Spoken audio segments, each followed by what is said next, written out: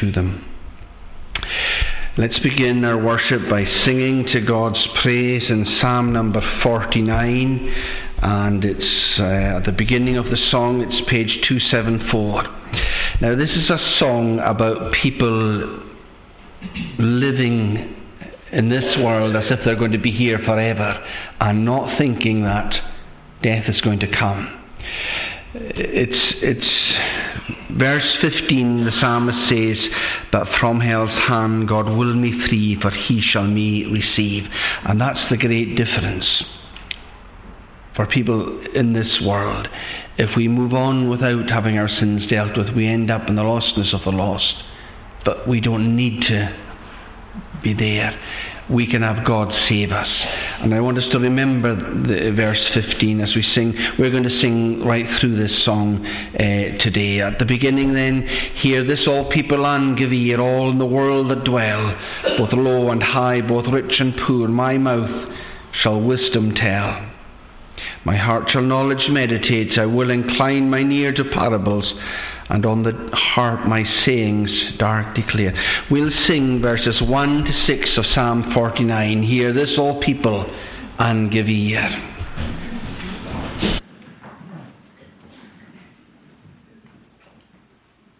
Hear this, all people.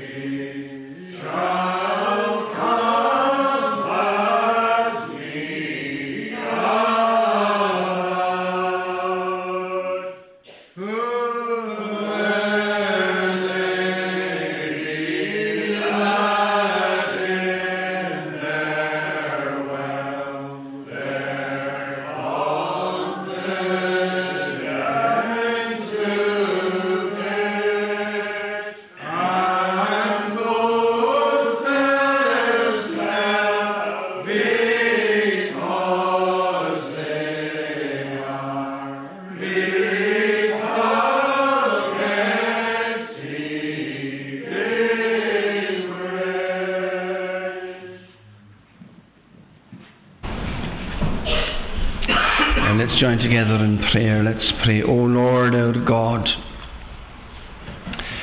we pray that as we go along life's journey, we would be realistic and we would acknowledge that our days and our years in this world are numbered and we must move on. We realize that we were born in sin and shapen in iniquity, and that the wages of sin is death. But we thank you that Jesus came into this world to conquer death for us. We pray that we would trust in him each and every day of life's journey. We thank you for the beauty of this day, this one day in 7 that you have set aside. not just for public worship, but for private worship as well.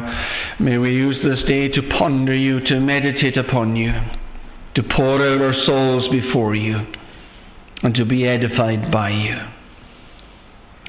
We come here this day as needy creatures. We pray for those who are heavy-hearted because they are mourning the loss of loved ones. We pray for others who are heavy-hearted for various other reasons. Some have things that are heavy on their hearts, that they have not told another living soul. But we can tell you everything. And we pray that we would remember that.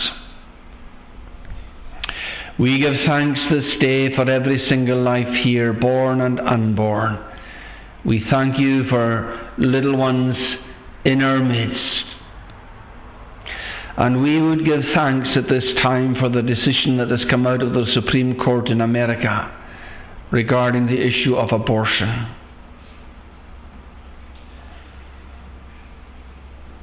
May we remember that the psalmist in your words said, "My mother also me conceived in guiltiness and sin."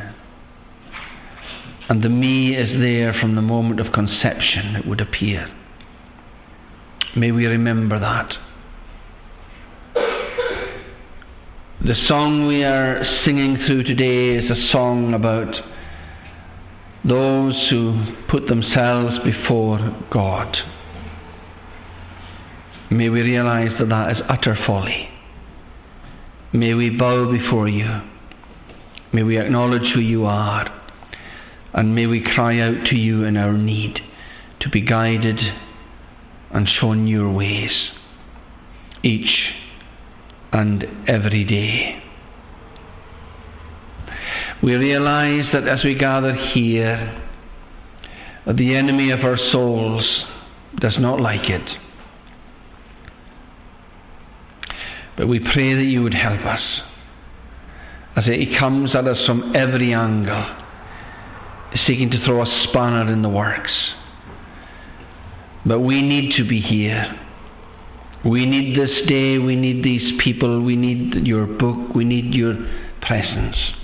And so we pray that you would come in with us, that you would bless us, and that you would do us good. Remember all the school teachers and the pupils as they break for summer holidays.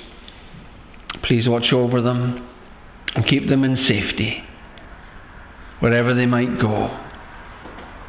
We pray, O Lord, that you would remember each and every one of us. We thank you for family bonds, and our earnest prayer is that we would all be found in Christ. May we all trust in you, and may we all have your hand of guidance and protection with us right throughout life's journey. Remember those of our number who are unwell and who are worried about these things. We pray that they would find themselves coming further under the shadow of your wing. Bless us, we pray then, and all we ask is in Christ's name. Amen. Now a wee story for the young people. A good number of us were at the barbecue yesterday, and as I said earlier on, it was a very, very good event.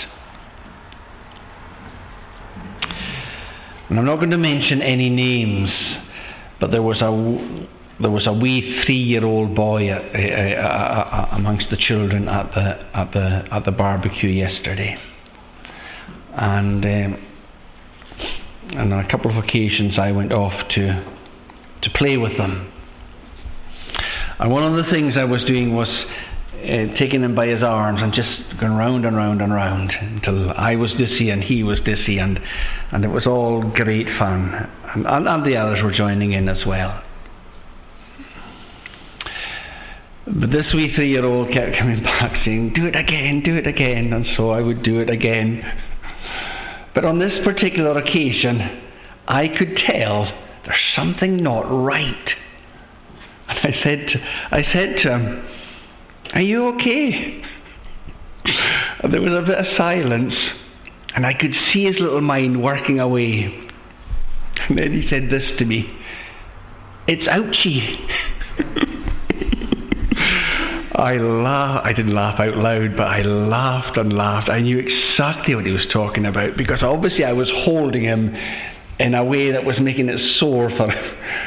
And so when I said to him, "What's wrong? Are you okay?" Out he came, "It's ouchie." Now, do you know what that reminds me of? I'd never ever heard that word before, ouchie, but I knew what he was talking about. Do you know, prayer is when we talk to God. And you know, we don't actually need words when we talk to God, because God knows it. Scripture talks about groaning to God. And I think Scripture even goes further, and it talks about measuring tears in a bottle. What's that telling us?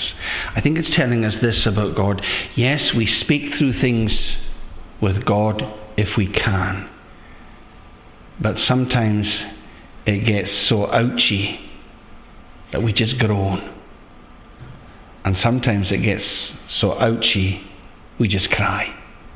But God knows it all. And I want us to remember that. We are here this day to worship an astonishing God. A God we can turn to no matter what it is that's problematic for us in life's journey. Remember that word in your prayers, ouchie. It's a new one for me. Let's continue to sing in the same song. It's Psalm 49, and it's at verse 7. "Yet none of these his brother can redeem by any way, nor can he unto God for him sufficient ransom pay.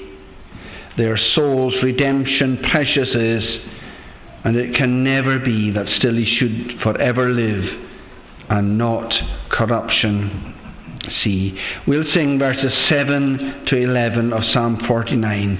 "Yet none of these his brother can redeem by any way."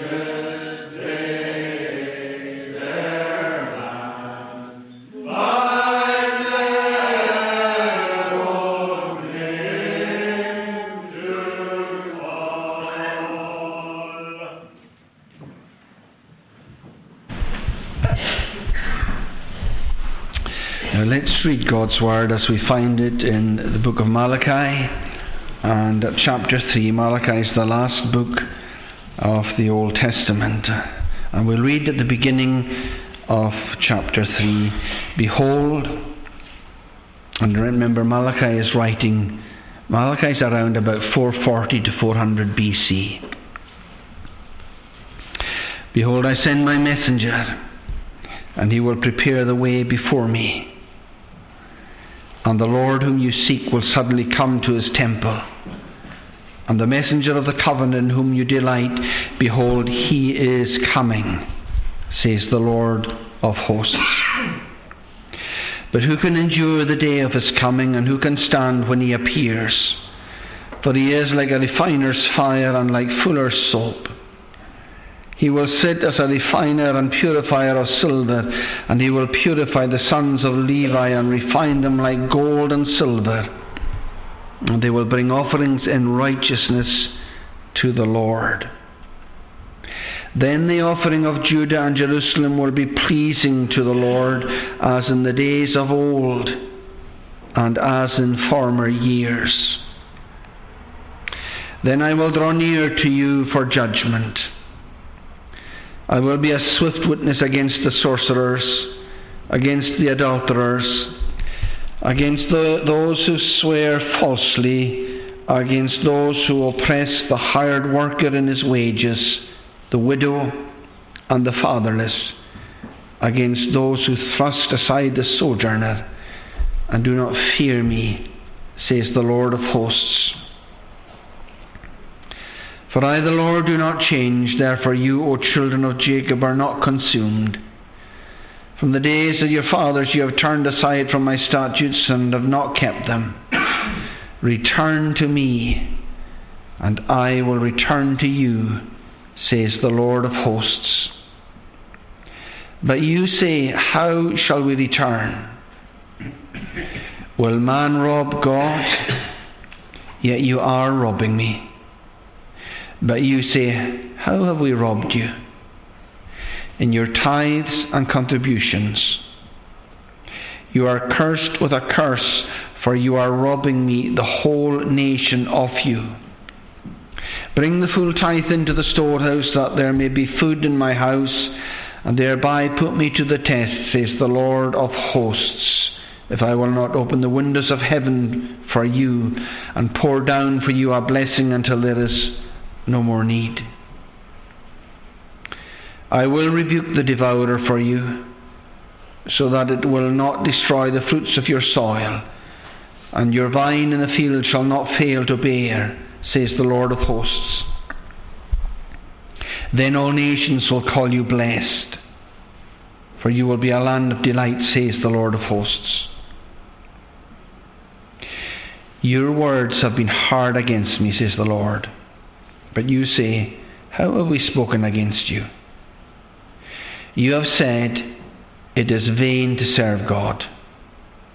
What is the profit of our keeping his charge, or of walking as in mourning before the Lord of hosts? And now we call the arrogant blessed. Evildoers not only prosper, but they put God to the test, and they escape. Then those who feared the Lord spoke with one another. The Lord paid attention and heard them, and a book of remembrance was written before him of those who feared the Lord and esteemed his name. They shall be mine, says the Lord of hosts, in the day when I make up my treasured possession, and I will spare them as a man spares his son who serves him. Then once more you shall see the distinction between the righteous and the wicked, between one who serves God and one who does not serve him. For behold, the day is coming, burning like an oven, when all the arrogant and all evildoers will be stubble. The day that is coming shall set them ablaze, says the Lord of hosts, so that it will leave them neither root nor branch. But for you who fear my name, the Son of Righteousness shall rise with healing in its wings. You shall go out leaping like calves from the stall. You shall tread down the wicked, for they will be ashes under the soles of your feet on the day when I act, says the Lord of hosts. Remember the law of my servant Moses, the statutes and rules that I commanded him at Horeb for all Israel. Behold, I will send you Elijah the prophet before the great and awesome day of the Lord comes. And he will turn the hearts of fathers to their children, and the hearts of children to their fathers, lest I come and strike the land with a decree of utter destruction. Amen, and may God bless to us that reading from His Word. Let's join together again in prayer. Let's pray. O Lord our God, we thank you that in the passage of Scripture that we have just read, that you tell us that you do not change. The psalmist says, from all change and mutation free. And that's why we are here this day. And that's why we have not been consumed. Because we have sinned against you in thought, word, and deed so immensely. But your call to the people long ago was, return unto me, and I will return unto you. We thank you that there is mercy in the Lord. The psalmist says that his mercy reaches the heavens.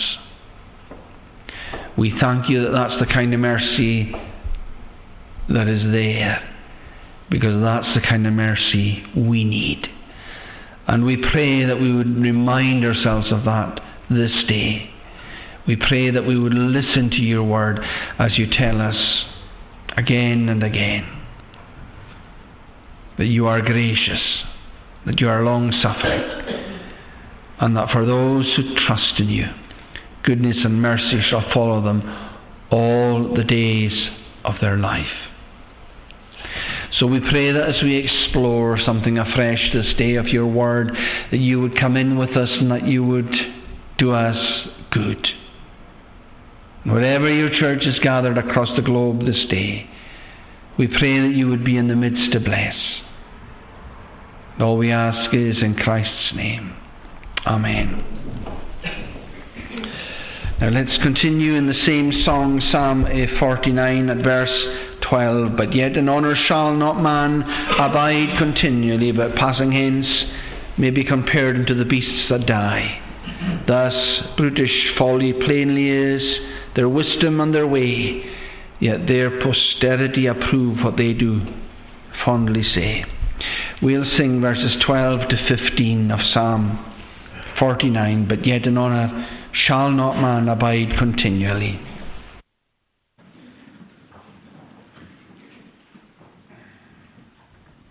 But yet in honor shall not abide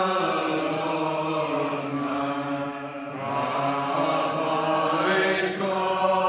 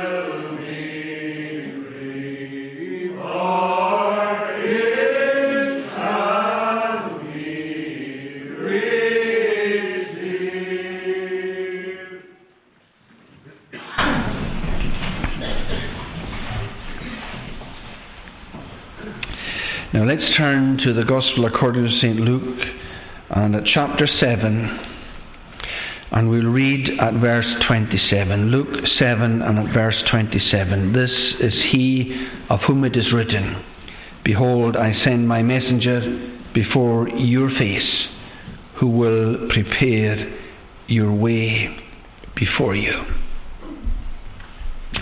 Now let's, by God's enabling, seek to explore something of this area of Scripture. We're carrying on with our series on John the Baptist today, and you'll remember that last week we explored the questions that were raised concerning John the Baptist. What did you go out into the sea? What did you go out into the wilderness to see? A reed shaken by the wind? John wasn't a reed shaken by the wind, blowing this way, that way, and the next. A man dressed in soft clothing, someone in a king's court who was a yes man doing the king's bidding. That's not what John the Baptist was all about. A prophet, yes, I tell you, and more than a prophet. And remember what a prophet was. A prophet was somebody who took the message God gave him and passed it on to others. That was what John the Baptist was about. Now, we're not going to cover it all in today's sermon, but what I want us to look at in particular today is this verse concerning John the Baptist. This is he of whom it is written, "Behold, I send my messenger before your face, who will prepare your way before you." And that's why we read the passage in Malachi, because the prophet Malachi spoke very clearly not only about Jesus coming into this world, but he spoke very clearly about John the Baptist coming into this world as well. And what this sermon today is going to be about is it's going to be about the problem that existed in Malachi's day. Then we're going to look at the prospect, because Malachi draws our attention to the fact that the Lord is coming to his temple. In other words, Jesus is coming. But we're also going to look at what I will call the pre-warning, because that was the function of John the Baptist. He was there to tell the people, he's just about to come, so get ready for him coming. So it's the problem, the prospect, and the pre-warning. Well, what was the problem in Malachi's day? Well, there were several of them. The priesthood was a problem. It was just so corrupt. The worship was a problem. They just couldn't care less about their worship. Marriage was a problem. The institute of marriage was being ignored. Social justice was not being adhered to, and Malachi also mentions tithing. Let me say a little bit about these things briefly, because there's quite a number of them. But in chapter 1 of Malachi, at verse 6, this is what we read, and this is the problem with the priesthood. In other words, we would say it's the problem with the church leadership. A son honours his father, and a servant his master. If then I am a father, where is my honour?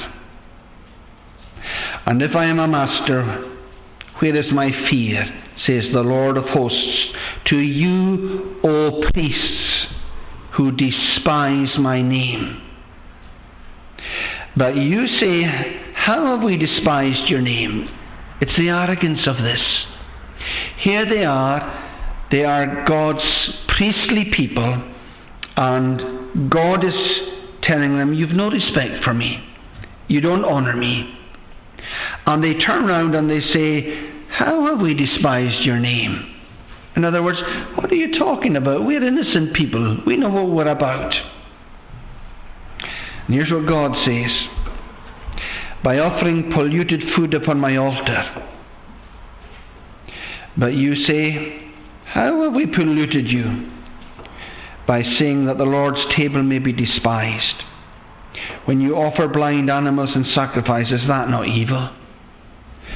And when you offer those that are lame or sick, is that not evil?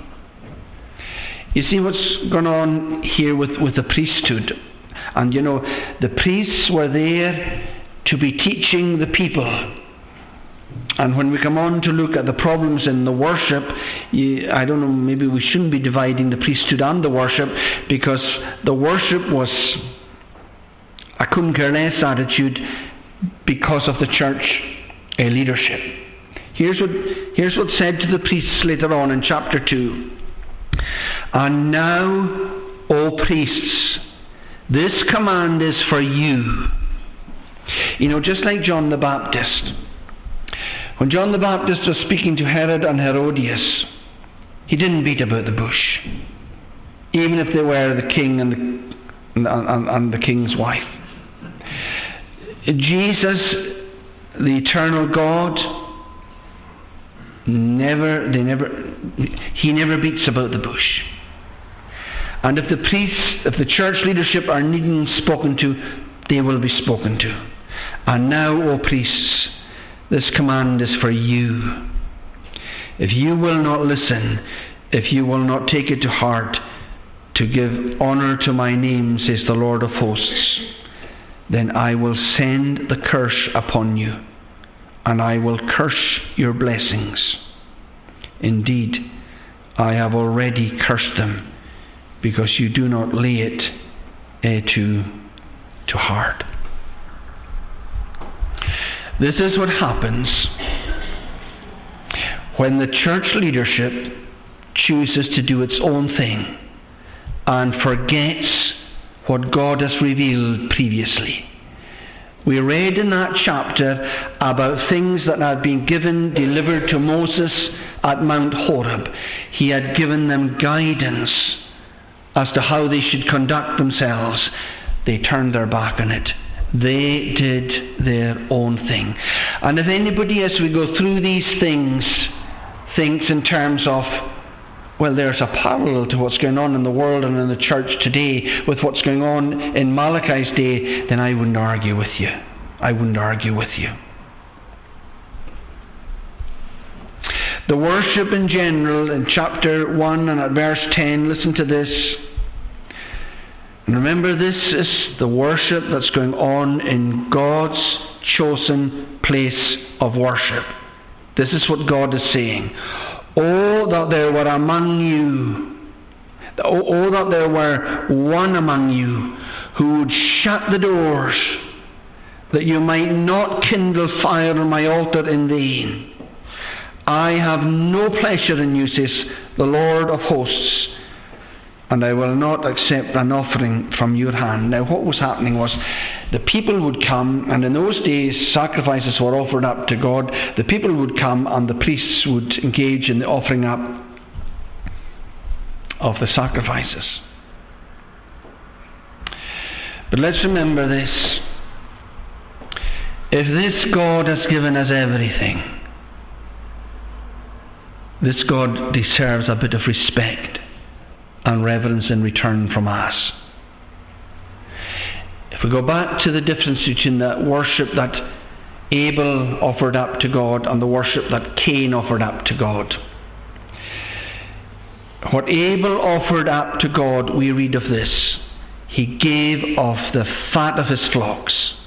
In other words, Abel listened to what God had to say. Abel was aware of what God had done for him. And God got the best that Abel could give him. We do not read that Cain gave of the best of his crops. It looks as if one is listening to God and the other is listening to himself. That's why one worship is acceptable to God and the other worship is not. And I think we have to remind ourselves of this. When Noah came out of that ark, he engaged in the offering up of sacrifices to God. And God was well pleased with it. I find that an astonishing revelation, that a human being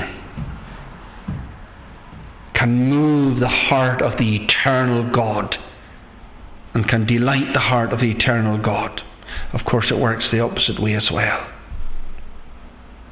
A human being can disappoint the heart of the eternal God. And right now in Israel, 400 years before Jesus is in the world, Malachi is bringing God's word to a people that are disappointing the heart of God. But we go to chapter 2 and at verse 13, and here's the undermining of the institution of marriage. Now, the word marriage has been degraded in recent times, simply because of this whole idea of gay marriage. When I'm using the word marriage here, I want to go back to the biblical meaning of the word marriage, the lifelong union between a man and a woman. That's the meaning of marriage that I am using. And we do live in the day and age where if we are going to discuss things, we do have to go back to basics and work out how we're using language. Let me give you an example of how language moves. The word let. If I let you into my house, that means I'm allowing you to come into my house. But if you go back to Shakespearean English, if you go back 400 years, the word let meant to hinder. We know the phrase without let or hindrance. And let and hindrance, there are synonyms. So there's a word that's done a complete U-turn in its meaning. And so you've got to ask, how is it being used in a given circumstance? The word gay, for example, it used to mean something cheerful, bright, colourful. The word gay nowadays, if it's a gay day, you start thinking of a gay pride march or something like that. And the same thing has happened to the word marriage. But I'm going back to the use of the meaning of marriage within Scripture. And here in chapter 2 and at verse 13, listen to this. And this second thing you do, you cover the Lord's altar with tears, with weeping and groaning, because he no longer regards the offerings or accepts it with favour from your hand. But you say, why does he not? Because the Lord was witness between you and the wife of your youth, to whom you have been faithless, though she is your companion and your wife by covenant. Did he not make them one with a portion of the Spirit in their union? And what was the one God seeking? Godly offspring. So guard yourselves in your spirit, and let none of you be faithless to the wife of your youth. For the man who does not love his wife but divorces her, says the Lord, the God of Israel, covers his garment with violence, says the Lord of hosts. So guard yourselves in your spirit, and do not be faithless. What's being said here? This is the second thing you do. You cover the Lord's altar with tears, with weeping and groaning. Now, if you saw someone in an act of worship with tears and weeping and groaning, you might think, well, that's a very good way to be before this eternal, living and true God. We can hoodwink anybody around us, and we can hoodwink ourselves, and we are so expert at doing that. But we cannot hoodwink God. We cannot. And this institution of marriage that is so under attack, where you have American billionaires pouring not millions but billions of US dollars into the tearing down of this institution. I'm thinking of men like George Soros and such like. This institution of marriage it's God's idea. And when it speaks about a godly offspring. It's speaking about a godly offspring being found within the context of marriage. Now, I know that sometimes marriages do not work out, and there are, as far as I can see, two reasons for divorce in Scripture. One is adultery, and the other is desertion. But just because another party might commit adultery, that doesn't mean to say that the marriage has to be dissolved. The innocent party might well choose to continue with the marriage and forgive, but these seem to be the two situations where divorce is permissible. But within marriage itself, if it's falling apart,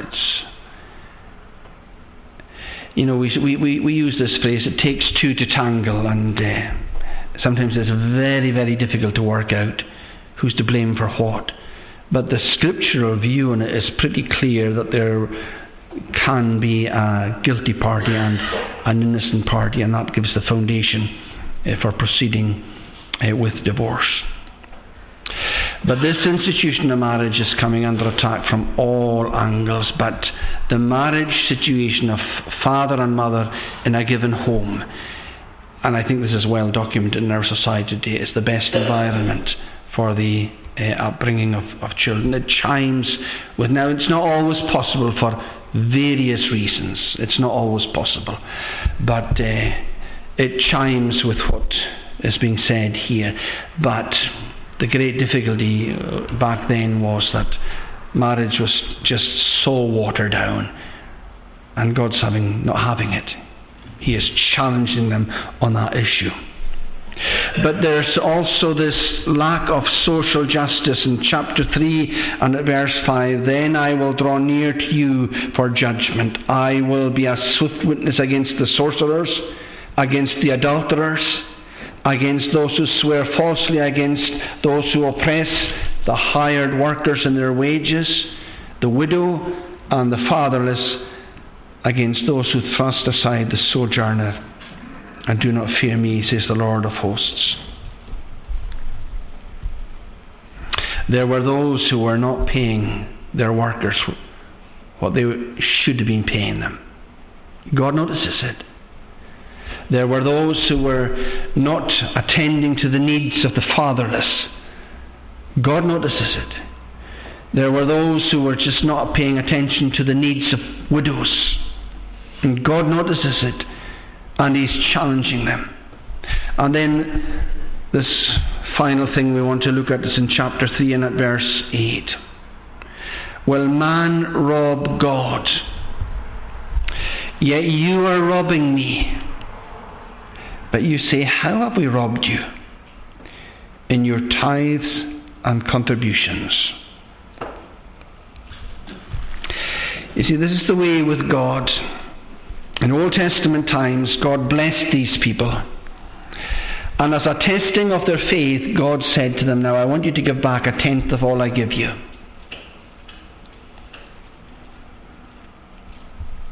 And they weren't bothering with it.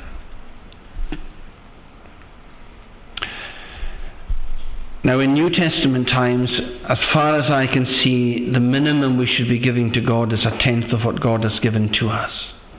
And if God has prospered us more, then it can be more. But there's this crucial thing about our interaction with God on this subject. God loves a cheerful giver. If we're of the mind and disposition, I grudge every penny I give to God in His cause, then my advice would be, hold on to what you've got. Because God loves a cheerful giver. And I think the opposite of that is God doesn't love a begrudging giver. But here's the astonishing thing. Why would we be begrudging with God? He's given us everything. He's given us the health and strength that enables most of us at any rate to work and to have an income and to consider now what do we do with it, and do we give it to the church, or what do we... My advice on that matter is you do your own thinking and you make up your own mind, because there are many good causes that honour the name of God in this world. And I think everybody should just work these things out prayerfully between themselves and God in their own minds. But whatever we do, we should remember we have everything given to us by God. Everything. He tests our faith by asking for at least a tithe in New Testament times back to Him. Does He need it? The cattle on 1,000 hills are His. It's all His anyway. But He does test our faith. And so in these Old Testament times there were many problems, and God is, through Malachi, is challenging the people. But in the midst of all this problem there is a prospect, and the prospect is this: behold, and that's calling our attention, calling the attention of the people away back then. I send my messenger. I send my messenger. And the Lord whom you seek will suddenly come to His temple. And 400 years later, the Lord did come to His temple. And the messenger of the covenant in whom you delight, behold, He is coming, says the Lord of hosts. But who can endure the day of His coming? And who can stand when He appears? Listen to chapter 4. For behold, pay attention to this, behold, the day is coming, burning like an oven, when all the arrogant and all evildoers will be stubble. The day that is coming shall set them ablaze, says the Lord of hosts, so that it will leave them neither root nor branch. I think that's a situation where words are not being diluted. That is a clear indication that a day is coming when this Lord will sit in judgment, not only of those who were around in Malachi's day, but alas, will sit in judgment of the whole of the human race, of the whole of the human race. A serious problem in the land of Israel. But the prospect is this: the Lord is coming to this world. But I'm going to move on to my third point and speak a little bit about the pre-warning that is given. Because this is the mercy of God manifesting itself. God will send before the Lord comes to His temple John the Baptist to pre-warn. It's kind of like this. It's a pleading of God to the people to get ready for the coming of the Lord to His temple. Behold, I will send you Elijah the prophet before the great and awesome day of the Lord comes. Now, there were those around the times of Jesus who wondered if Jesus was indeed the literal Elijah. That's the way some commentators interpreted the Old Testament prediction that Elijah would come back to this world. That was wrong. That was wrong. But there were others who said, are you Elijah or are you the prophet? They expected a prophet to come with the same kind of spirit and challenge of Elijah. But we do know that the Lord Jesus Christ Himself said that the fulfillment of that prophecy in Malachi was fulfilled in terms of John the Baptist himself. It's a reminder to us of this. We can so easily feed our interpretation into the Word of God and get it so wrong. But Christ Himself makes it very, very clear in the Gospels that John the Baptist was the fulfillment of Elijah. This particular passage, behold, I will send you Elijah the prophet before the great and awesome day of the Lord comes. Now what I want us to remind ourselves of is this, because we could so easily just say, that was for 2,400 years ago. This has nothing to do with us. Or even 2,000 years ago. This has nothing at all to do with us. Let's remember this though. When Jesus Christ comes to this world for the first time, when the Lord, as it were, comes to his temple for the first time, it's inextricably bound up with him coming to this world for a second time. You will remember that after the crucifixion of Jesus, he's entombed, and on the third day he rises again. 40 days later he goes to Bethany, and he rises up into the air and he disappears into the clouds. And the angels speak to his disciples, and they say to him, he will come again to this world in the same way that he left it. Jesus of Nazareth has gone. The Lord has gone to his heavenly temple, so to speak. But he's coming back. The second coming of Jesus has not yet occurred. When will it be? Well, we just don't know. We just don't know. As far as I can see, Scripture talks about the Jews turning to Jesus as a people. As far as I can tell, that hasn't happened yet. But my point is this: he is coming back.